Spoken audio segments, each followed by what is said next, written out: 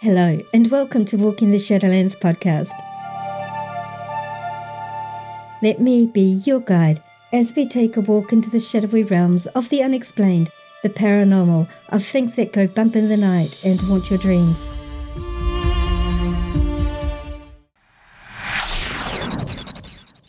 Your hosts? I'm Marianne, and I would like to welcome you to our podcast. Thank you so much for joining us tonight, today, whatever time it is, wherever you are living in this beautiful world of ours. So sit back, relax, and let me be your guide as we walk into the Shadowlands together and discover what awaits us there.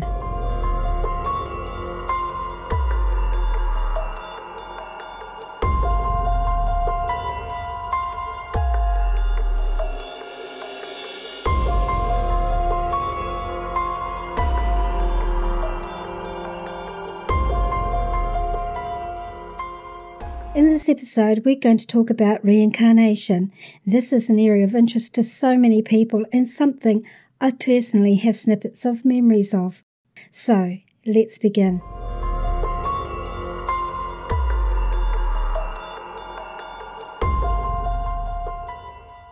Until I was in my early 30s, I had this absolute phobia about mud, or more precisely of walking in mud, of having mud on my feet or my legs.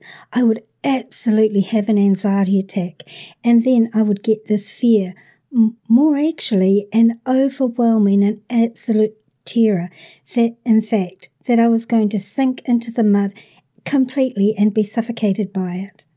I could never actually understand where this irrational and unfounded fear came from, so I simply learned over the years to avoid situations where I would need to be walking in or through mud. It wasn't until I was a young mum and we were visiting a friend's dairy farm at the back of Cambridge in the Waikato region of New Zealand when my fear really came to a head and I realised I needed to do something about it, or at the very least find the root cause of this irrational thought and behaviour pattern. My young son at that stage was perhaps 3 or 4 years old, and my then husband and I were walking through their cattle run to get to the milking shed as my friend was going to show my children how they milked the cows, which is pretty exciting for them. It was very muddy, as most in New Zealand or perhaps other countries who have been on a dairy farm can imagine that a cattle run generally is. The combination of cattle kicking up dirt combined with their excretions did not make for a pleasant walk to the shed. In the summer, this is not too much of an issue, you just skirt the cow pats. But in the winter, following days of rain as it was on that particular day, it is muddy, generally smelly and not usually too pleasant, and always requiring the wearing of gumboots and or other protective clothing. The children were given a ride on the back of the four-wheeler farm bike, which is incredibly exciting for them, as the mud would have been to their knee height, so the gumboots they were wearing would likely have been lost from their feet anyway. I was absolutely bracing myself for the walk through the mud. I was trying so hard not to show the kiddies my fears, which they didn't need to witness. And really, I didn't want their exciting experience to be tainted by my irrationality over a little mud. So I really held my fears in and very gingerly testing every step to make sure the ground was solid, which was of the utmost importance to me. I made my way through the mud to the shed. I held it together really well, not showing any outward sign of the internal struggle I was dealing with apart from my slowness, which could have been chalked up to walking through the mud anyway, when my friend drove past with the kids only a few yards from me and stopped. Then the kids climbed off the bike. My son was just so excited that he started to try to run towards me, forgetting he was in the mud, and he fell face first into the filth. That was it for me. I absolutely panicked and ran as fast as I could through the mud, disregarding my own fear of there being no solid ground beneath me, fearing my son was going to die, that he was going to be smothered to death by this disgusting, thick, viscous soup of mud and excreta. I couldn't breathe as I struggled to get to him. But within seconds of his falling, my friend had scooped him up. His face and body was thickly coated in the muck. After catching his breath from the smell as much as anything, he laughed and said, "That was fun.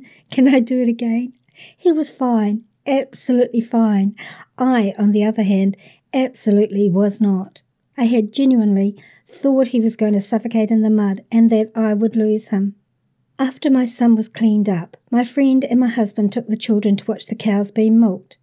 I had to hide in her outdoor wash house under the pretense that I was cleaning the mud that Michael had left deposited there when we cleaned him up.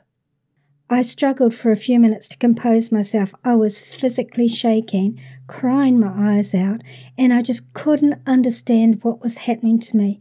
That was the day that I realized that this was a real issue for me and that I had to find the root cause of this irrationality and deal with it. I didn't want it to affect my children and their joy of playing in mud and simply having fun as kids do. I didn't want my fears to hold them back. Being a busy young mum and with the net not yet as accessible as it is today, I did not have much chance to do any back research on my phobia, and I sort of let it slide until in the early 90s, Mount Pinatubo in the Philippines erupted. It was the second largest volcanic eruption of that century and by far the largest eruption to affect a densely populated area. More than 350 people died during the eruption, most of them from collapsing roofs with diseases that broke out and with the continuing mud flows in the area caused additional deaths, bringing the total death toll to 722 people. Entire villages that were not destroyed in the initial eruption were decimated in the following lahars.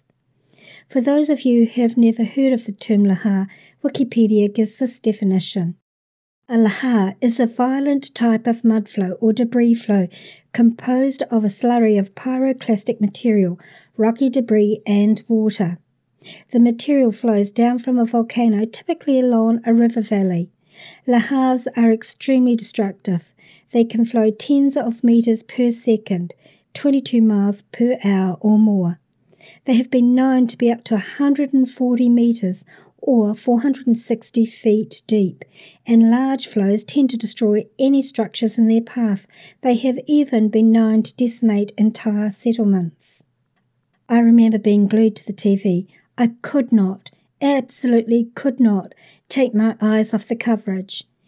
And then when I saw the lahar, I had an absolute meltdown, and a pile of memories came flooding into my mind of being a child in a small village, very similar to the ones that were destroyed in this catastrophe, and this lahar sweeping through my village, down the mountain, carrying me off, totally engulfing me. I remember a few seconds of utter fear and the inability to breathe as the mud surrounded and both compressed and filled my lungs. I died, completely covered in feet of mud and debris.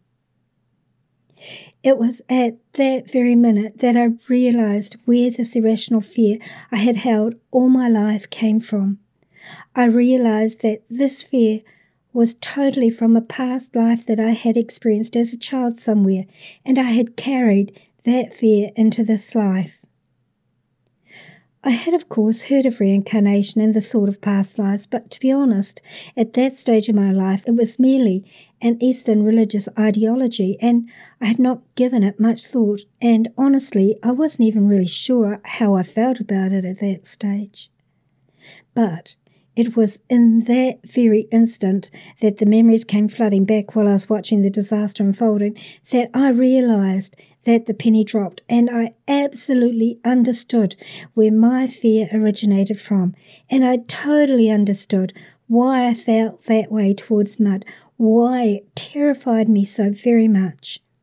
From that point forward in my life, and with the understanding that this was then and not now, I was able to absolutely release that fear and move forward without it affecting my life anymore, because to that point I had not realized precisely how much it had affected me. Following that personal epiphany, I went to the local library and hunted out whatever books I could find on reincarnation. I needed to know more about it, now that it was a reality in my life. So that was the first of a number of past life experiences I have had in my life. What is reincarnation? Is it the same as resurrection? Until I had my personal awakening regarding reincarnation, I had only vaguely read whisperings of it being some exotic Eastern tradition, so totally foreign to the Western Christianity that was forced on me by family as a child. But honestly, I was absolutely ignorant of others' beliefs in this area, so I decided to educate myself. In the decades since then, beliefs and tenets of reincarnation and past lives are now, for the most part, mainstream in all the media and, at the very least, known of by most peoples worldwide. In case you are like I was back in the day, let me give a brief background on what reincarnation, soul transmigration, metempsychosis, or rebirth is. In order to understand reincarnation, it's necessary to have at least the understanding, or some would say belief, that this body we currently inhabit is not who we are, that we all are spiritual beings having a human experience, that this body we use is a bit like a car we drive that takes us from one place to another to experience something, to work on something, or to learn something. Once that car is all worn out and no longer functional for our needs, then that vehicle is discarded and we obtain another one and another one. For most of us, though, we don't give that old car more than a passing thought, if indeed we remember it at all, because our current car has all our focus and attention it serves our current needs and purposes. Reincarnation is like this. Once the body has worn out or been destroyed in one way or another, then our spirit, the essence of who we are, is given another body in which we grow and learn in and from. That is the very basic tenet of how reincarnation works. We go from one vehicle to another. Some of these vehicles may be a lot flashier than others. Some of them may have issues that make the journey in them more challenging, and some of them may be absolutely top of the line with no issues whatsoever. But they belong to us, and we utilize them for whatever time, when, however short or long, whilst we are here on this journey. Another way of looking at reincarnation is like being a hand in a glove, the hand being who we are, our soul, our spiritual essence, the glove being the tool that we use for a specific purpose. Once that purpose has been served, we simply remove the glove and we move on until we have need to use one again. Just so there is no misunderstanding, reincarnation or rebirth is when your soul, your spirit, the essence of what makes you, you, is reborn into a brand new body. Resurrection is when the body you currently inhabit and your soul are risen from the dead together. So, no rebirth, no new vehicle to use. Reincarnation is a basic philosophical or religious concept of many of the world's different religions, particularly Eastern and Indian religions such as Jainism, Buddhism, Sikhism, and Hinduism, although there are some Hindu groups that don't believe in reincarnation but do believe in an afterlife. These all hold the common belief in karma, which comes from the word karman, to act. The term karma is nowadays very common in our current everyday language. Karma, the law of cause and effect, which basically means that what one does in this present life will have its effect in the next life. In Hinduism, the process of birth and reincarnation is endless until one achieves moksha, or liberation, literally release, from that process. Moksha is achieved when one realizes that the eternal core of the individual, the Atman, and the absolute reality, Brahman, are one. Thus, one can escape from samsara, the reincarnation cycle. Each of these previously mentioned religions have slightly different takes on what reincarnation is and how it works, but the basic tenets are the same. Having said all that, Eastern religions aren't the only ones to have this belief. It is a part of many Asian belief systems as well. A belief in rebirth was held by such notable Greek philosophers such as Pythagoras, who was also a very well-known mathematician, Socrates, and Plato. Pythagoras, who was born around the year 580 BC, stated that the soul was immortal and after the death of the body could own another body, sometimes an animal. Hence the Greek word metempsychosis, meaning transmigration. Other more contemporary, along with older world schools of thought, such as Spiritism, not to be confused with modern spiritualism, which began in the USA in the 1800s, Theosophy, Gnosticism, Rosicrucians, and Eckankar, believe in reincarnation, as also do some more esoteric streams of more orthodox Judaism. This was followed in more latter times by a large number of different belief systems, such as Anthroposophy, a breakaway group from Theosophy, Seichonoi in Japan, Hare Krishna's Transcendental Meditation, amongst many others. The ones from Anthroposophy onwards, along with more modern ones, tend to all be covered under the umbrella of the New Age movement, but really, none of it is truly new. And these days, the term New Age is very often used in a disparaging manner, so I generally tend to stay away from that terminology. Many tribal societies from around the world also believe in this, such as some in South America and closer to home, across the ditch, as we say here in New Zealand, with our neighbours in Australia. Many early Christians accepted the belief of reincarnation, particularly the Christian Gnostics, but it was around the year 5000 AD when the Christian Bible was being put together from various teachings and their basic tenets were being formed that the belief in reincarnation was removed from its teachings. This is a very controversial belief amongst many who follow the Christian belief system. Reincarnation was officially removed from Christian doctrine during the Fifth Ecumenical Council in the year 553, also known as the Second Council of Constantinople. The council released a list of decrees which sounded the death knell for the idea of reincarnation. The first of these decrees read, "If anyone asserts the fabulous pre-existence of souls and shall assert the monstrous restoration which follows from it, let him be anathema." This literally meant that anyone believing in reincarnation was damned, and those who advocated reincarnation could be excommunicated from the church. So, reincarnation was removed from the Christian belief system, except for Gnostic Christians who would not renounce it and so were fiercely persecuted for their continued belief in it. This also explains why many Christians, even today, fiercely decry this belief. There are many mainstream Christians today who fiercely debate the truth of what was covered in the Second Council of Constantinople.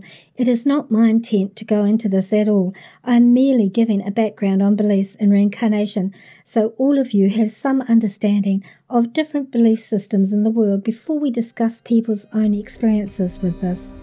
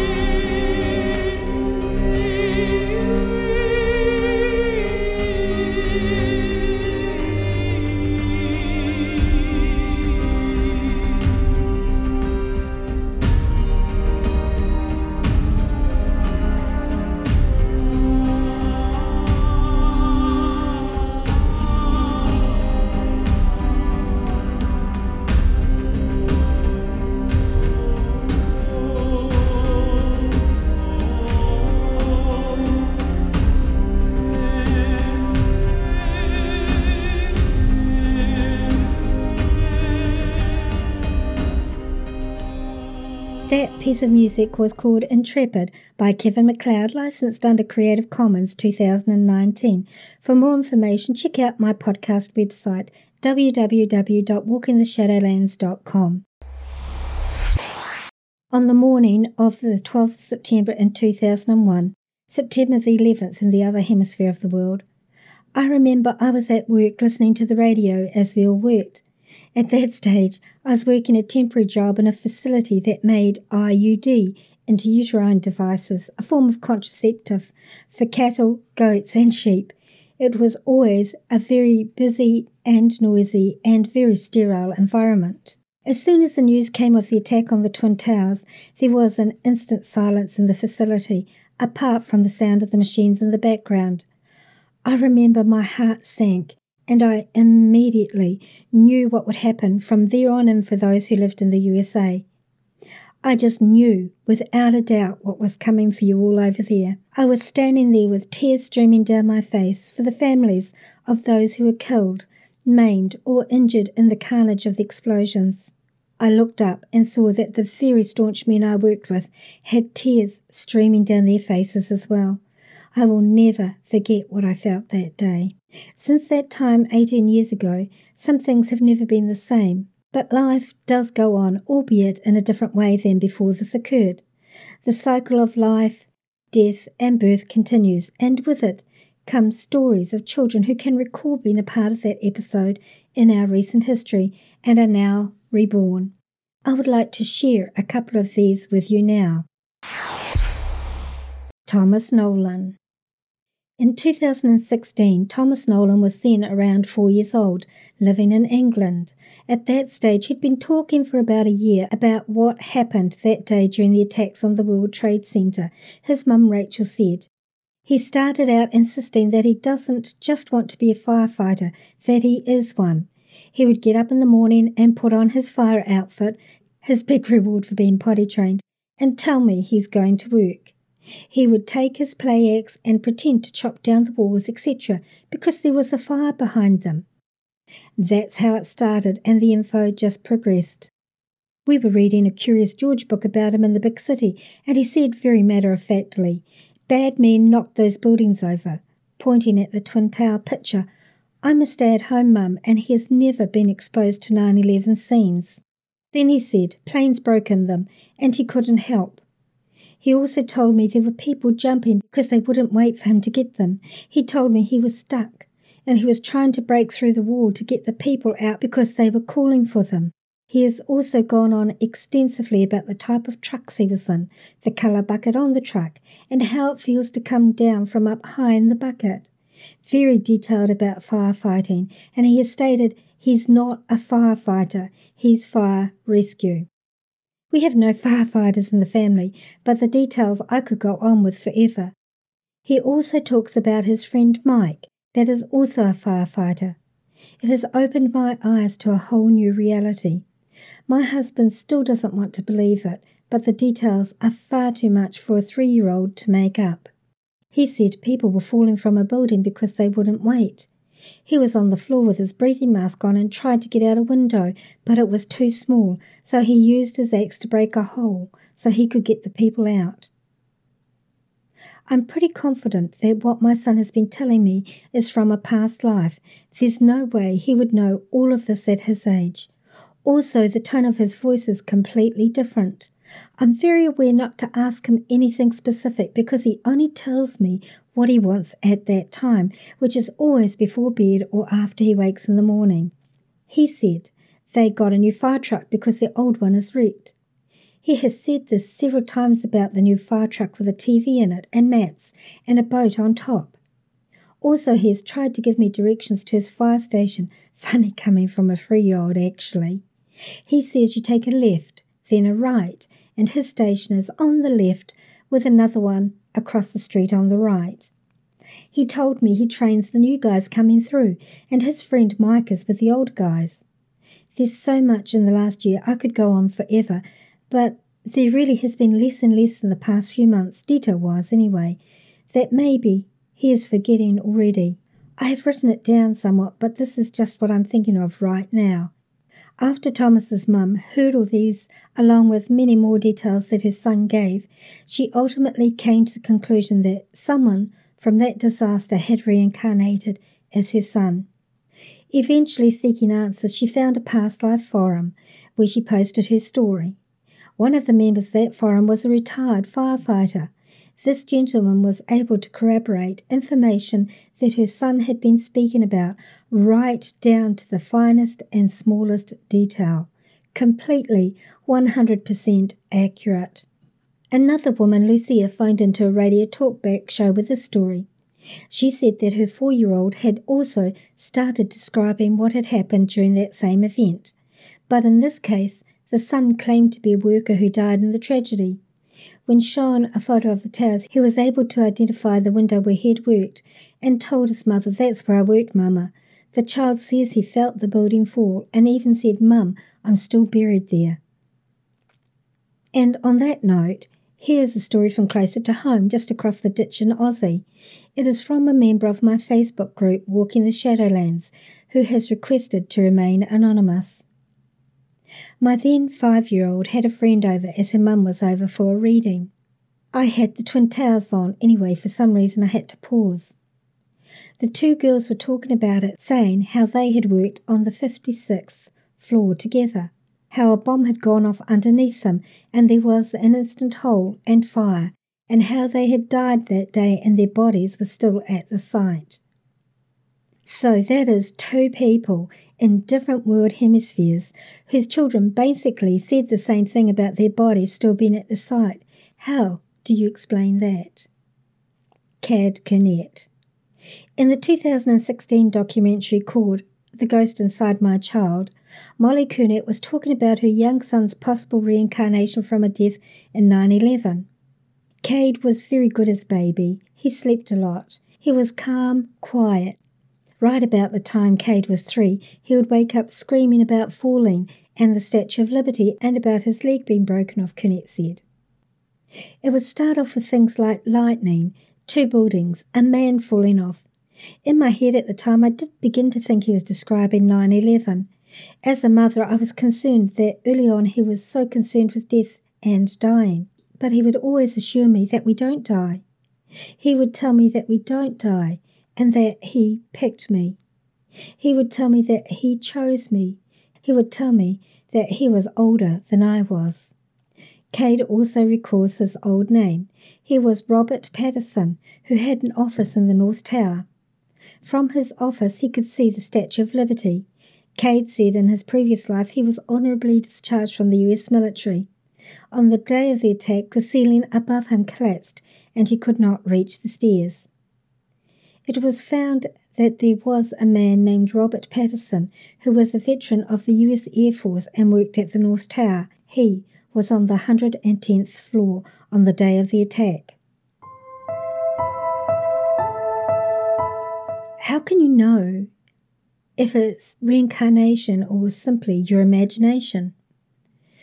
Most reincarnation or past life researchers can agree that there are some factors that really suggest cases of reincarnation. Some of these are when children or adults naturally and spontaneously, without hypnosis or prompting of any sort, claim to remember past lives. Some memories are so clear and vivid that they are able to remember who they were, where they lived, and people and items that belong to them. Very often these people will also have the same interests, desire, or emotions of the person in that past life. These memories can be full or simply snippets, and often the emotions attached to that life are also felt by the person. Some say that past lives can be accessed through hypnosis. Personally, I've got really mixed feelings about using hypnosis to release past life memories. I feel it needs to be used very carefully and with someone who is really well trained in this field, so that the natural bias of the hypnotist doesn't influence the person being hypnotized. However, it can be very useful to get to the root of phobias people may be suffering in this life, and sometimes actually there are physical signs that are from past lives, such as marks on the body where fatal wounds occurred. There are 2 theories that some researchers might agree on which could explain this phenomena. The first is that there is the theory that reincarnation doesn't exist, but that people obtain their information on past lives by extrasensory methods such as telepathy or clairvoyance. The second theory is that the past lives that the children and others claim to remember are in fact true, and that they are experiencing this memory. Stories of reincarnation are not limited geographically or culturally. They occur in all corners of the planet and among people of all cultures, as these previous stories of 9/11 reincarnation suggest. But is there any scientific evidence that can back up the claims of reincarnation? Certainly, there are many scientists that have done extensive research on this subject, either to try and disprove or to try and prove reincarnation. Possibly in most recent times, one of the most respected researchers was Dr. Ian Stevenson. Here's a little background on Dr. Stevenson. Dr. Stevenson was a Canadian-born US psychiatrist. He worked for the University of Virginia School of Medicine for 50 years as the chair of the Department of Psychiatry from 1957 to 1967, Carlson Professor of Psychiatry from 1967 to 2001, and Research Professor of Psychiatry from 2002 until his death in 2007 at the age of 88. As founder and director of the university's Division of Perceptual Studies, which investigates the paranormal, Stevenson became known internationally for his research into reincarnation. His particular field of interest was reincarnation memories of young children.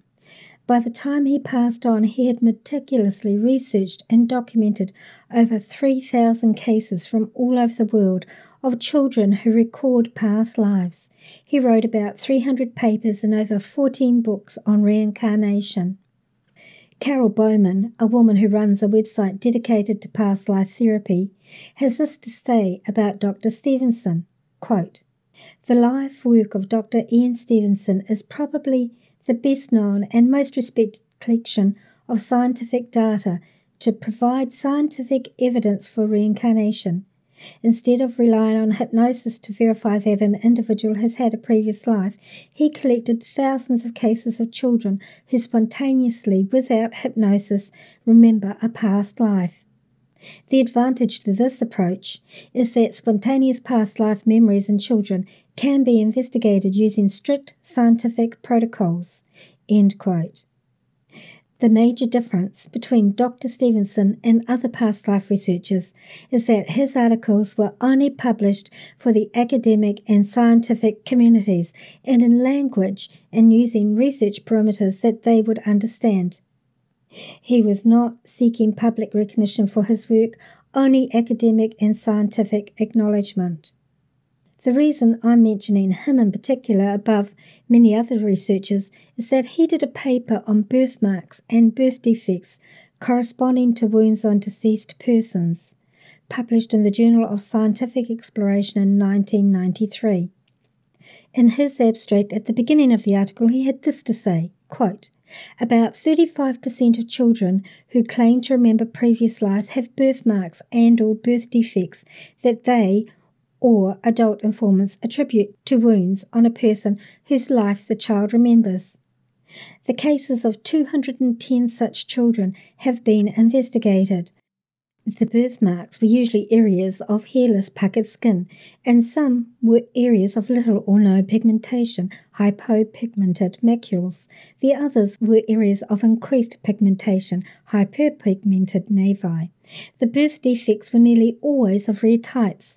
In cases in which a deceased person was identified, the details of whose life unmistakably matched the child's statements. A close correspondence was nearly always found between the birthmarks and or birth defects on the child and the wounds on the deceased person.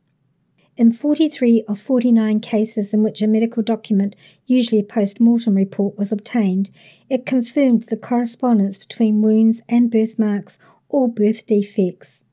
There is little evidence that the parents and other informants imposed a false identity marks and birth defects on the child in order to explain the child's birthmark or birth defect. Some paranormal process seems required to account for some of the details of these cases." End quote. In this article, he also has a large number of photos of some of the subjects. I have included the entire article on the Walking the Shadowlands podcast website, along with photos for those who would like to look at them and read the article for themselves. It is very interesting. It has long been suggested that some, but not all people who are reincarnation cases actually have birthmarks on corresponding places on their skin where they had injuries or fatal wounds on their bodies. This actually was the case in another of my past life memories that actually involved another person who did not even live in New Zealand, but in fact lived in North Carolina in the USA. His name was Jay. He and I went on to marry and lived together for 10 years. I'm not going to give too much detail about this past life, just details pertinent to this story. Jay and I had originally met over my art, my sculptures actually, and we immediately hit it off and had a very, very strong connection. I had at that stage been divorced from my children's dad for a number of years.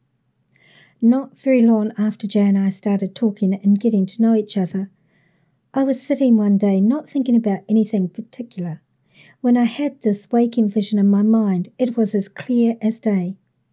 In this vision, Jay and I would have been married, but on our wedding day, he was shot in the chest on the left side just below his nipple, piercing his heart and killing him almost immediately. It took me some time to process this information, and even then I was finding it hard to actually accept it. So I felt that if in fact this was correct, that Jay would have some sort of birthmark or scar on his chest where the arrow had penetrated it. I don't know why I felt this, but I just felt that that would be true. The next time I spoke with Jay, I just came straight out and asked him if he had a birthmark on his chest just below his left nipple that was shaped perhaps like an old wound. He was shocked and said, "How could you possibly know that?" So, taking a deep breath in, I told him everything that I had seen. We got off the phone, and as I was walking back into the house, I saw my niece, who asked me what was wrong. Apparently I was pretty pale looking. I was in shock, actually.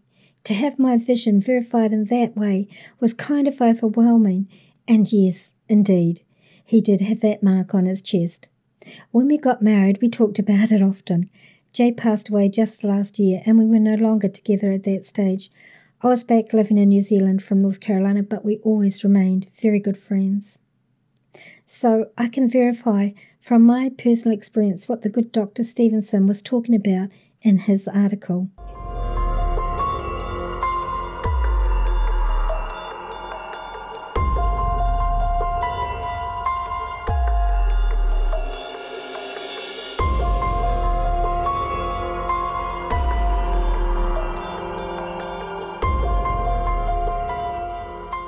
In this episode, we've talked about reincarnation, a bit of the religions that believe in it, some theories about it, and I have shared both personal and experiences that some young children have had. It was so hard to keep this episode as short as I have, as there were so many experiences that I wanted to share but simply did not have the time to do so. I would love to hear of any experiences you may have had in this area. You can email me at shadowlands@yahoo.com. And if you like the show, please consider supporting me and it on patreon.com. Become a subscriber, and for a few dollars a month, you can support this show and help cover hosting, bandwidth and other expenses, like royalty fees for any music I may use in future episodes. As a subscriber, you'll get access to back episodes of the show and other extras. Also, you'll always get my absolute appreciation and love. Patreon.com, or check out the link on our website, www.walkingtheshadowlands.com.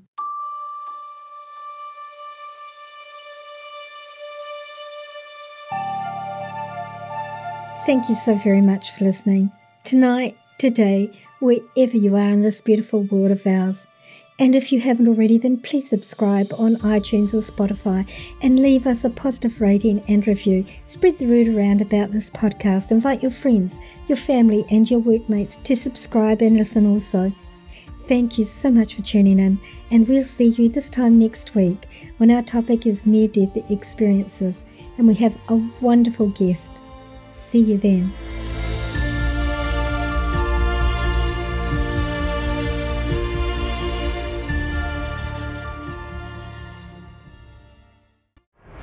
Thanks for listening.